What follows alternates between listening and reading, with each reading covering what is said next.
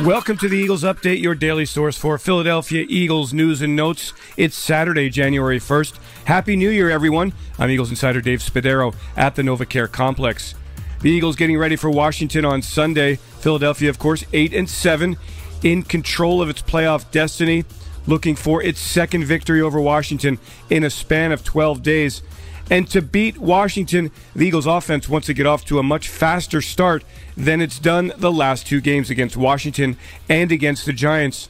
It's something that tight end Dallas Goedert said has been discussed among the Eagles offense. Start fast, finish strong. That's the goal. We've been lucky the last couple of weeks that we got off to slow starts, but we're able to finish the game on the right note. The defense bailed us out a couple times, and that always helps. It's definitely a game where you need all three phases, but for sure we need to start faster, and that'll be something we focus on. We got to make sure that whatever they start in, whatever adjustments they give us, we can get them cleaned up faster, and just be able to get points on the board before the second half. A theme, of course, all week has been the quick turnaround against Washington.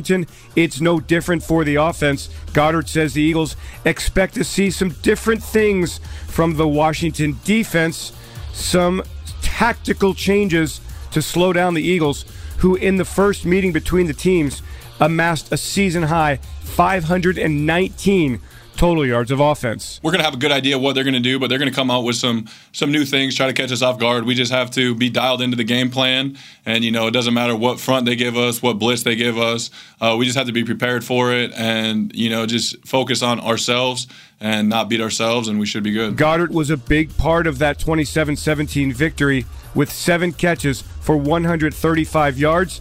He expects Washington to pay a lot of attention to him, trying to take him out of the Eagles' pass game. Yeah, they'll probably do stuff a little bit different. I was able to kind of attack all three phases, short, medium, and long, that game. And, it's just if they're going to give us man-to-man, I'm going to beat my man coverage. And then if they play zone, just the way they play their zone, there's going to be soft spots. And if you can find those and the quarterback can hit you, you can make big plays off of those too. So no matter what they're going to do, you just have to find ways. If they're in zone, attack the part of the zone that's going to be open. And if it's man-to-man, just win your one-on-one matchup. And, that's all you can control. But they're definitely going to do things, whether it's cutting safeties or different things. And, we have different tactics to go at them. On the injury front, the Eagles will be without Miles Sanders at the running back position.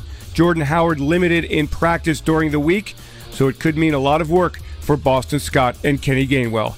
I'm Eagles insider Dave Spadaro. Thanks for joining me for this Eagles Update. Have yourselves a great Eagles day. Fly, Eagles, fly, and go Birds!